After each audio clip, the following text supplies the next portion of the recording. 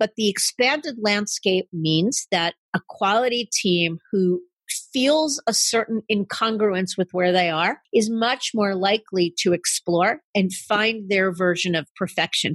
And from where I sit as a facilitator of those deals, that's about as exciting as it gets. Welcome to the Fueling Deals Podcast, the podcast that teaches how to accelerate your business growth through all types of deals. It's time to fuel up, so buckle in with your host, Corey Kupfer.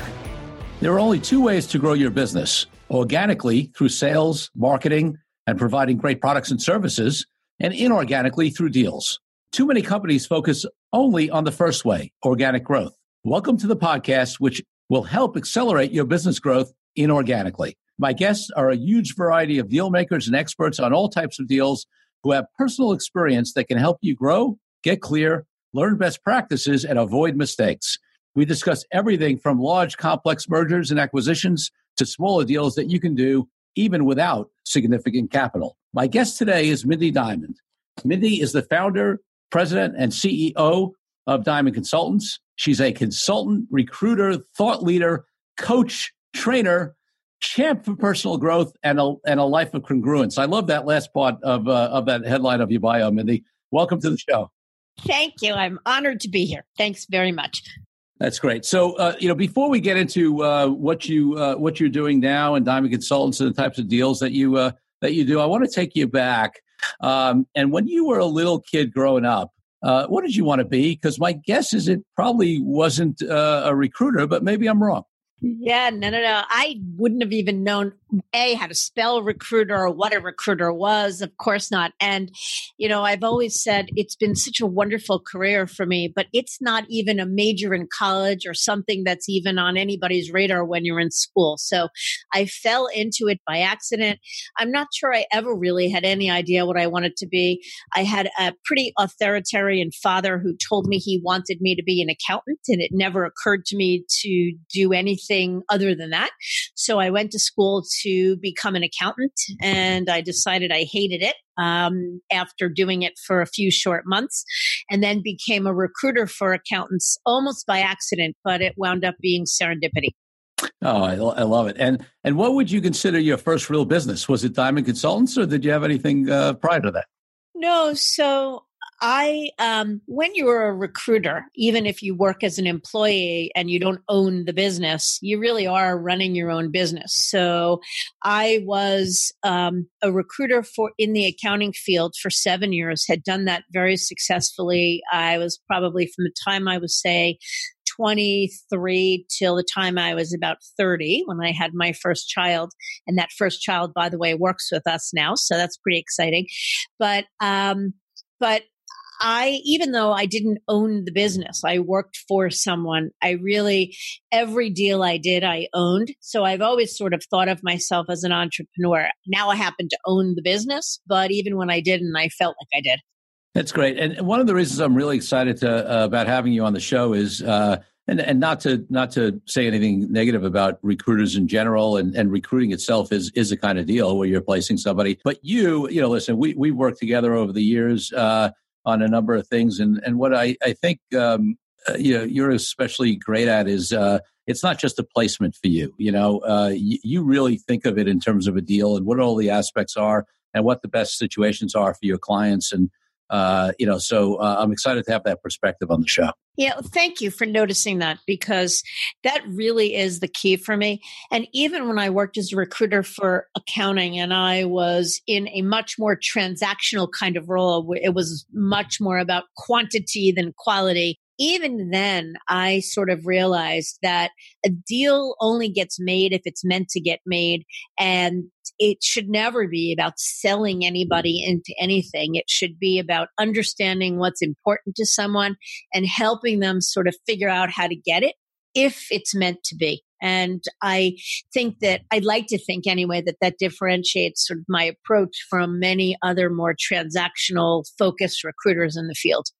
So great. Let's let the audience know a little bit more about Diamond Consultants and what you guys do and the scope of services provide in the industries. And I'd really love them to hear more about you.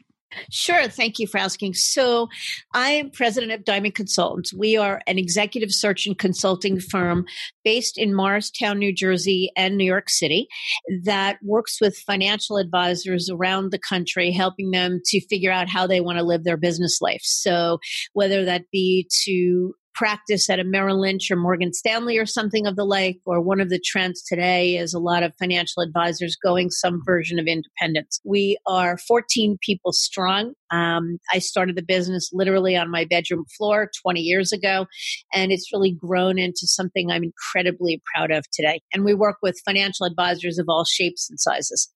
Great. So in those kind of deals, and obviously, when you're placing somebody at a wirehouse or an independent broker dealer versus supporting them to join an independent firm, those kind of deals look different, right? Some of them are employment deals. Some of them they're coming in as partners potentially, getting equity. So, talk to me a little bit about the range of types of deals that you see and help advise clients on. Yeah, so it's really morphed in the last number of years. So when I started the business 20 years ago, probably 99% of the deals that I did was an advisor who was working at Merrill Lynch or Morgan Stanley at UBS who was looking to move to another equally big brokerage firm. But in the last decade or so, the industry landscape has expanded exponentially.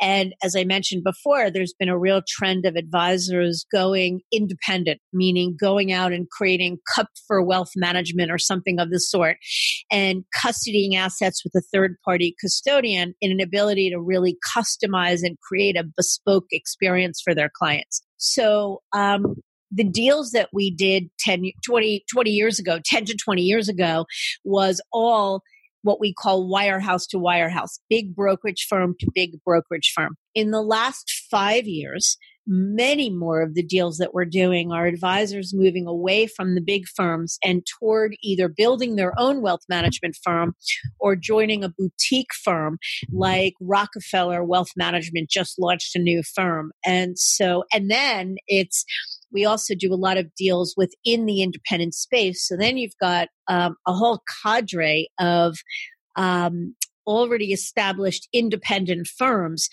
that need to solve for scale or succession or have hit some sort of limit in terms of capacity or capital. And so then we're doing a lot of the M&A deals within the space as well. That's great. So Mindy, in those various types of deals, right? Obviously, it's very different when somebody is joining an existing independent RIA firm, and they may be coming in as a hire, or they may be coming in as a partner. What do you see in those types of deals on the different structures, and what are the clients' concerns when they're thinking about making that kind of move? Well, if by client you mean our clients, the financial advisors. So what they're concerned about is one of the first things we always ask, probably the first question is talk to us about the things that motivate you, the drivers. And those drivers fall into combination of two categories, pushes and pulls. The pushes are what's frustrating you, what's pushing you out the door, what are the limitations, the things that are keeping you from being who and what you want to be and growing the way you want to. We tell people all the time that it's never good enough to make a move or do a deal just because of the pushes. We think that there needs to be an equal amount of pulls, a reason that you're moving towards something, not just away for something. Because in the end, you need to be able to make a strong case, not that you're making the move just for your own personal gain or betterment, but financial advisors service a book of clients, and they need to convince those clients that they're moving for their betterment. So the pulls need to be equally strong.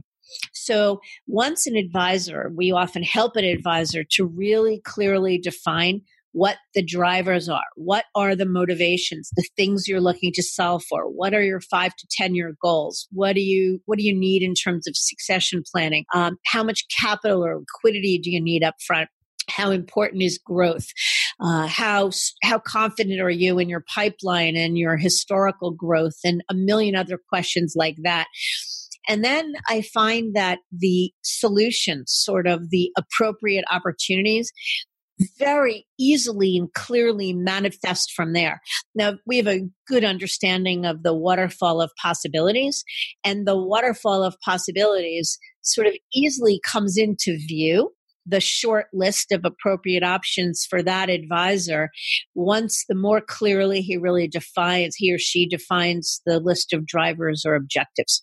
Yeah, that really makes sense. And especially with, the firms that are doing one-offs, maybe not, but the firms that are real acquirers, certainly aggregators, or even firms that, you may not look at as aggregators, but firms that have done a number of deals, if they're doing it right, they have a model or, maybe a couple of variations on a model, but they have a clear way they do deals. They know who they're looking for. They know, how the deals are structured. And so it totally makes sense to me that if you get clarity from the advisor side on really what they're looking for, and on the pushes and the pulls, that it becomes, and you're great at knowing the landscape in the industry and what the potential companies that could bring these people in, whether it's an acquisition or hire or, equity partnership deal, you become very familiar with those models. It does become very clear on what the scope of options are that fit the criteria. Yeah. And, I think to take that one step further, there are no shortage of buyers in this industry. Everybody fancies themselves a buyer. To be able to, in our business, to be able to purchase an annuitized stream of revenue. So an advisor or a business whose business is mostly all fee-based is, the golden ticket, the home run, and everybody wants to buy them. So we get calls all the time from would-be buyers that would like to do a deal, that are looking to grow by acquisition. And when you begin to ask them, so what's your secret sauce? What is it that differentiates you from your competition? Said another way, why would or should an advisor or a business sell themselves to you? What is it you're going to do to help them get there faster, whatever their there is, or grow or hit their goals faster or better or more efficiently than somebody else? It's amazing to me how many people can't answer that question. Because just because you want to buy doesn't mean you should buy or you're going to be successful doing so. Yeah, and I come across the same thing, Minnie, and it's funny. They, in response to that question, they'll often say to me, "Well, we're a really great place to work, and we really care about our clients." And I always say to them, "Do you think anybody else says any different? That's not a differentiator, Right. That's the price of admission. That's the threshold, the bottom, the bare requirements, the bare minimum. What's interesting, and what's also interesting worth noting, is that advisor sentiment the seller's sentiment has really changed in the last number of years. So, one, it's very much a seller's market. Because everybody fancies themselves a buyer, the competition is really pretty stiff, and most sellers have their choice. And so the key to success for a seller is, again, really clearly know thyself, being self-aware, being honest, and being really rigorous about laying out the drivers. And again, the clearer you are, the more likely you are to sort of come up with the most appropriate short list of options. When I talk about the change in advisor sentiment, I'm talking about sentiment, meaning the things that drive a seller. What are the things that makes a seller want to do a deal or want to change the status quo? And when I started the business 20 years ago, the greatest motivator was short-term monetization, looking in some way to take some chips off the table to monetize the business in the short run. And while nobody who's doing a deal wouldn't want to protect their downside or de-risk a transaction, as long as the long-term economics make sense, the big picture, it's much less about short-term upside. And that's incredibly gratifying for me as a deal maker because, one, I think it's as it should be. And two, it means ultimately it's better for the clients. If their advisors are doing a deal thinking about what's right overall as opposed to being motivated simply by, the best economics in the short term for the advisor, that to me is a much better win-win for all constituencies. Yeah, so Minnie, you used a term earlier, you just in this last couple of minutes, called self-awareness.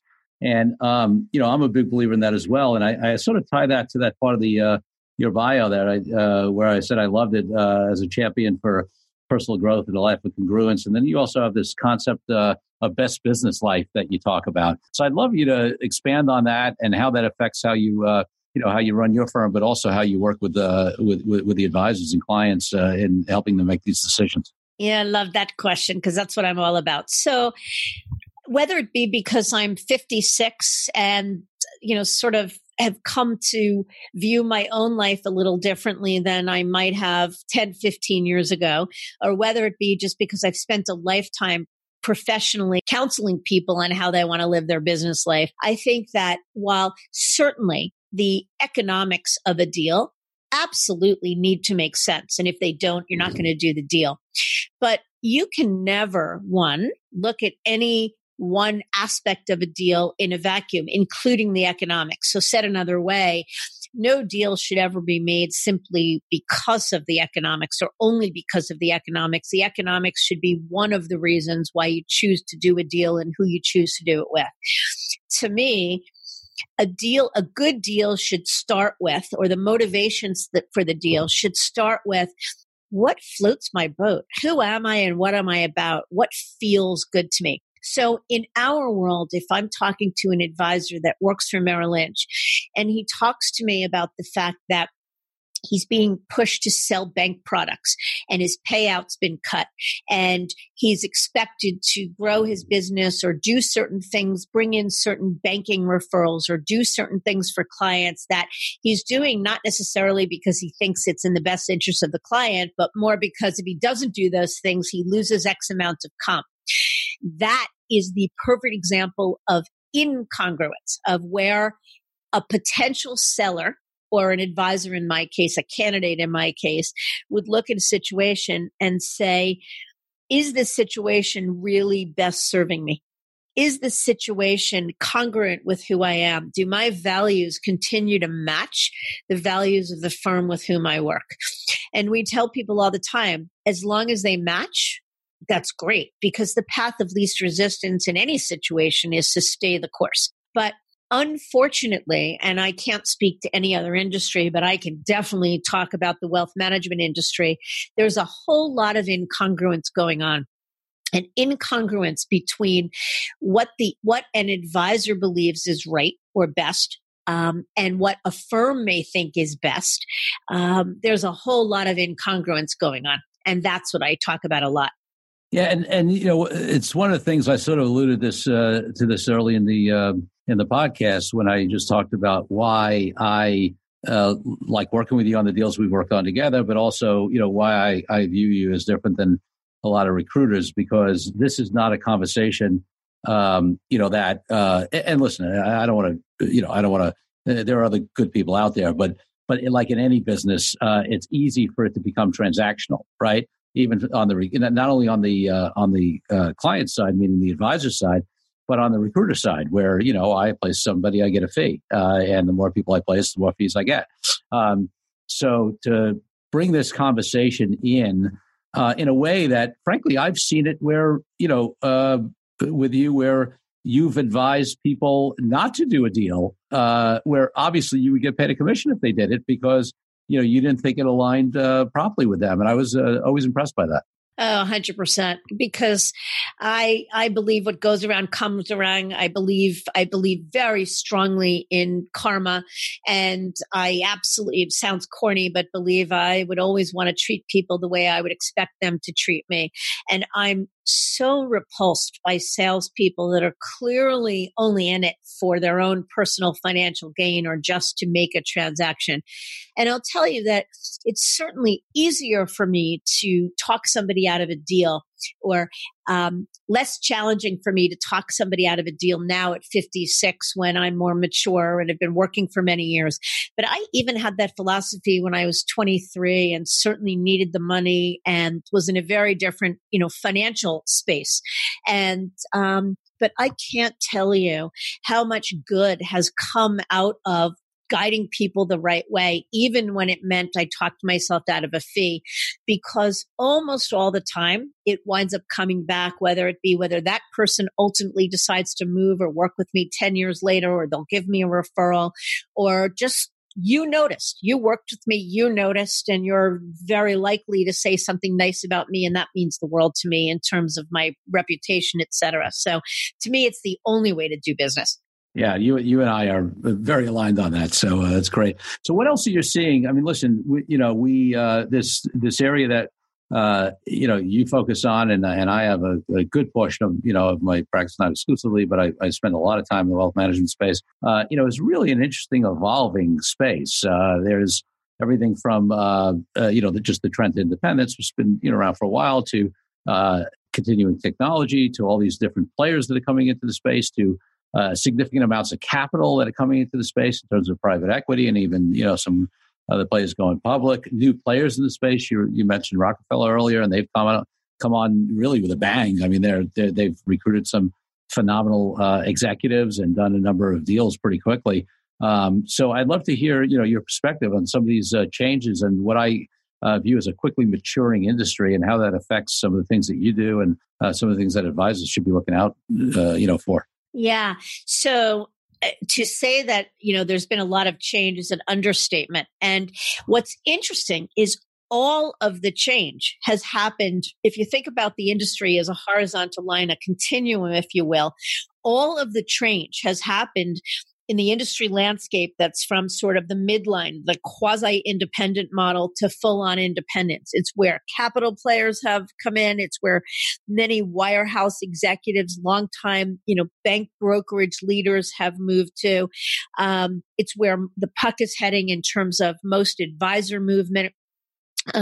It's where this ecosystem has built and expanded over the years. And so to me, that's incredibly exciting. And it means a couple of things. One, it means that as advisor sentiment changes, and the way it's changed is that advisors have come to really value freedom and control, probably more than anything. So while, yes, protecting their upside or their downside in the short run is always a part of the equation, it's rarely the only driver for a deal. And 20 years ago, it really may have been. So I think that that's refreshing all the way around. But this change of advisor sentiment, married with this expanded ecosystem and landscape, means that there are many more options and opportunities available for a quality advisor. So what does that mean? It means that a quality advisor team is much less likely to feel stuck, because 10 years ago, if that advisor or team would have been equally frustrated or inclined to move, but they didn't believe that moving from Merrill to UBS was anything but a lateral move, the only other option really was to just stay put. And so there were a lot of folks that got caught up in inertia. But the expanded landscape means that a quality team who feels a certain incongruence with where they are is much more likely to explore and find their version of perfection. And from where I sit as a facilitator of those deals, that's about as exciting as it gets. It's good news for everyone. Yeah, it absolutely is. And on the flip side, I'm sure you have found over the last number of years, as I have, because I get all these questions, and it actually, it makes what you do, I think, even more crucial, is it also becomes in some ways a more confusing landscape, right? Because the more options you have. I mean, back in the day, 20 years ago, when you were talking about it, although the options were limited, it was also pretty clear and simple what your options are. Now, there's all kinds of possibilities of what you can do, and I find there's, especially with advisors that haven't spent a lot of time figuring it out, there could be a lot of confusion. Now, I think the industry is getting more sophisticated, and people are seeing what other people are doing, and they're and they're learning it. But it makes it crucial for people like you who help sort through all the great different options. That could cause confusion for people because there's so many of them. Yeah, well, what you just said is true. It's certainly been good for business. The more the landscape has expanded, the more of a necessity there is for people like us. Certainly there are still do-it-yourselfers, and that's perfectly appropriate for someone who's really clear of where they want to go, and they know the manager who works at the firm they want to go to, and it's simple and easy. But yes, the expanded landscape and ecosystem and the amount of permutations and combinations that are possible that someone needs to explore. It's not just saying, oh, I want to be independent, so I'll call Schwab. It's, do I want to take on a service provider? Do I need a platform provider? Do I need a tech company? Do I need a consultant? I mean, there's 100 different things to think about, and that's all within our purview. So yes, good for business. But while yes, it can be overwhelming, and yes, our whole job is about simplifying that process, taking what can be very confusing and simplifying it.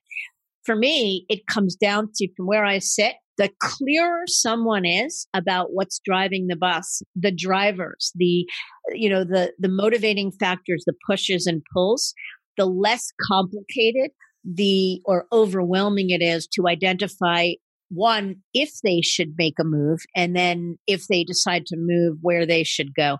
Our firm, we created a 20-question self-assessment, if you will, and I'd be happy to send it to anybody who asks for it. But this is a wonderful way. We have advisors that answer the questions, and they can either do it themselves or they do it with us. But it's 20 questions that are provocative questions that really help an advisor to define the pushes and pulls and what do I want to be when I grow up, and to really be able to sort of take what's a complicated and enormous solution set and bring it down to just a few options. Oh, that's great. That's great. So yeah, definitely reach out to me. Is that something you email to people, or is it an online tool, or? Okay. Yeah, email. If they email me or you email me, I'd be happy to get it to whoever wanted it. Oh, that's great. That's great. So any other last thoughts on deals, on tips, on do's and don'ts, things you've seen work or mistakes people make? Oh, my God. Unless you wanted to talk for the next couple of hours, and I don't think you do. I think that, to me, it's about congruence. And the more self-aware you are, the more likely you are to do the right deal. And while that sounds simple and simplistic, it's not meant to be even a little, but it is the right way to make sure you're heading in the right direction. And I operate as a professional deal maker from the assumption always that deals that are meant to get made. I never look to force a solution. I will always speak my truth and detach from the outcome, even if it means I'm going to lose a deal or tank a deal. And I think that as long as I live by those things, and I counsel people every day the way I'd want to be counseled, I get a very good night's sleep most nights. I love that. So before I ask you my last question, please let the Fueling Deals podcast listeners know the best place to reach you and get information about you. And also, mention your podcast, which people should definitely know about. Yeah, well, thank you. So our firm is Diamond Consultants, and you can reach us on the web at diamond-consultants.com. You can email me directly at mdiamond@diamond-consultants.com or by phone at 908-879-1002. I also I write a blog every week, and that gets posted on LinkedIn if you wanted to connect with me there, and we're on Twitter as well. But Corey, thank you for mentioning. I launched a podcast November of 17, with the intention of doing 5 episodes. It's called Mindy Diamond on Independence. And the impetus for it was because so many of these advisors that are working for the big brokerage firms wanted to understand what all the hoopla was about independence. Why would somebody go independent? What are the economics behind it? What are the different versions, et cetera? So I figured I would do 5 episodes to answer those questions. And here we are now, a little over a year in, and I just recorded my 34th episode. We've got 26,000 listeners, and it's growing exponentially. And I'm humbled by the response to it. But I think what it really proves is how hungry the advisor community is for information that they find it hard to get. So even this podcast is that kind of information that people are just really hungry for. Well, I'll tell you, listeners, if you don't know the podcast industry, you may be less impressed at what Mindy's talking about and taking something that she intended to be 5 episodes and now be 30 plus in a year and change, because the majority of podcasts actually run less than 15 episodes. People get excited about them. It's the opposite. People get excited about them. They think they're going to do them for a long time, and then they don't work. So So the momentum that Mindy's podcast has is impressive. And knowing Mindy, I am not surprised because there's nothing that she does that doesn't, that isn't done in the right way. And I'm not surprised that it has traction. So my last question, it's interesting. I have a last question I ask all my podcast guests on the Fueling Deals podcast. And to a large extent, I think you've addressed it, which is unusual. And that is, I call it authenticity. I'm a big believer in authenticity. And authenticity is not just about ethics or anybody's morals, but it's about alignment within a truth, with what you're here for, or what you've already talked about as being, congruence, right? So usually I ask people, hey, how do you make sure that your deals and how you work with clients and how you run your businesses are authentic? And, to a large part, you've answered that. So maybe I'll drill down on it a little more to say, practically, how do you, I know it's clear that's your philosophy, not only with your own firm, but how you deal with clients. But what are the practical things? And it's so easy for us to get thrown off, right? Do you meditate? Do you take time? Do you take walks? What are the techniques you use to make sure that you stay congruent or authentic in the way you operate your business and life? Yeah. Oh, I love that question. So yes, I meditate every day. I started 4+ years ago. I had a major panic attack, just out literally that took me by surprise, out of nowhere, a paralyzing panic attack. And I went to see the doctor and he said, you have a case of DTM, doing too much, and said that if you don't make some real changes in your life, it's going to keep on happening. And so I went home, and because I'm a doer, and I went on my iPad and I Googled some guided meditations, and it started to speak to me. And 4.5 years later, it is something I wouldn't do without, and I do every day. And it gives me enormous clarity and alignment and all the stuff I'm talking about. And it makes me a better everything, a better me, more kind to myself, a better friend, certainly a better recruiter for sure. And I guess the thing with me for authenticity, it's not a thing. It's not a methodology. It's just my truth. I mean, that's really what it is. I'm living just who I am. And it's not forced. It's not fake. It's not, it doesn't require training or a strategy. I know the business well, and I marry my knowledge of the business with my clarity, if you will, around alignment, around, living a good life. And I know the right questions to ask. So it's marrying skill with clarity, I suppose, that sort of gives the output. But I'll tell you, for me, it's the easiest and most natural thing I do. Yeah, I mean, the way I look at it is that at some point it becomes something you don't really need to think about. It becomes a way of being. 100%. That's yes, you said it in less words than I did, but 100% that is correct. It's a way of being. It's just who I am. That's great. Mindy, I so appreciate having you on the show. It's so great. It was so great to have you. I loved it. Thank you. My honor and pleasure. Fantastic. And thank you, Fueling Deals listeners, for tuning in. Remember, there's only one difference between companies that grow inorganically and those that don't. And it's unrelated to size, amount of capital, or any other factor other than that the owners and executives of companies that do deals make a decision to do deals. And then they take action. Well, it's time to refuel. So until next week, Corey Kupfer signing out. Thank you again for tuning in. Be sure to leave Fueling Deals a rating and review on iTunes and Google. Check out all our episodes at fuelingdeals.com to find out more resources to accelerate your business growth.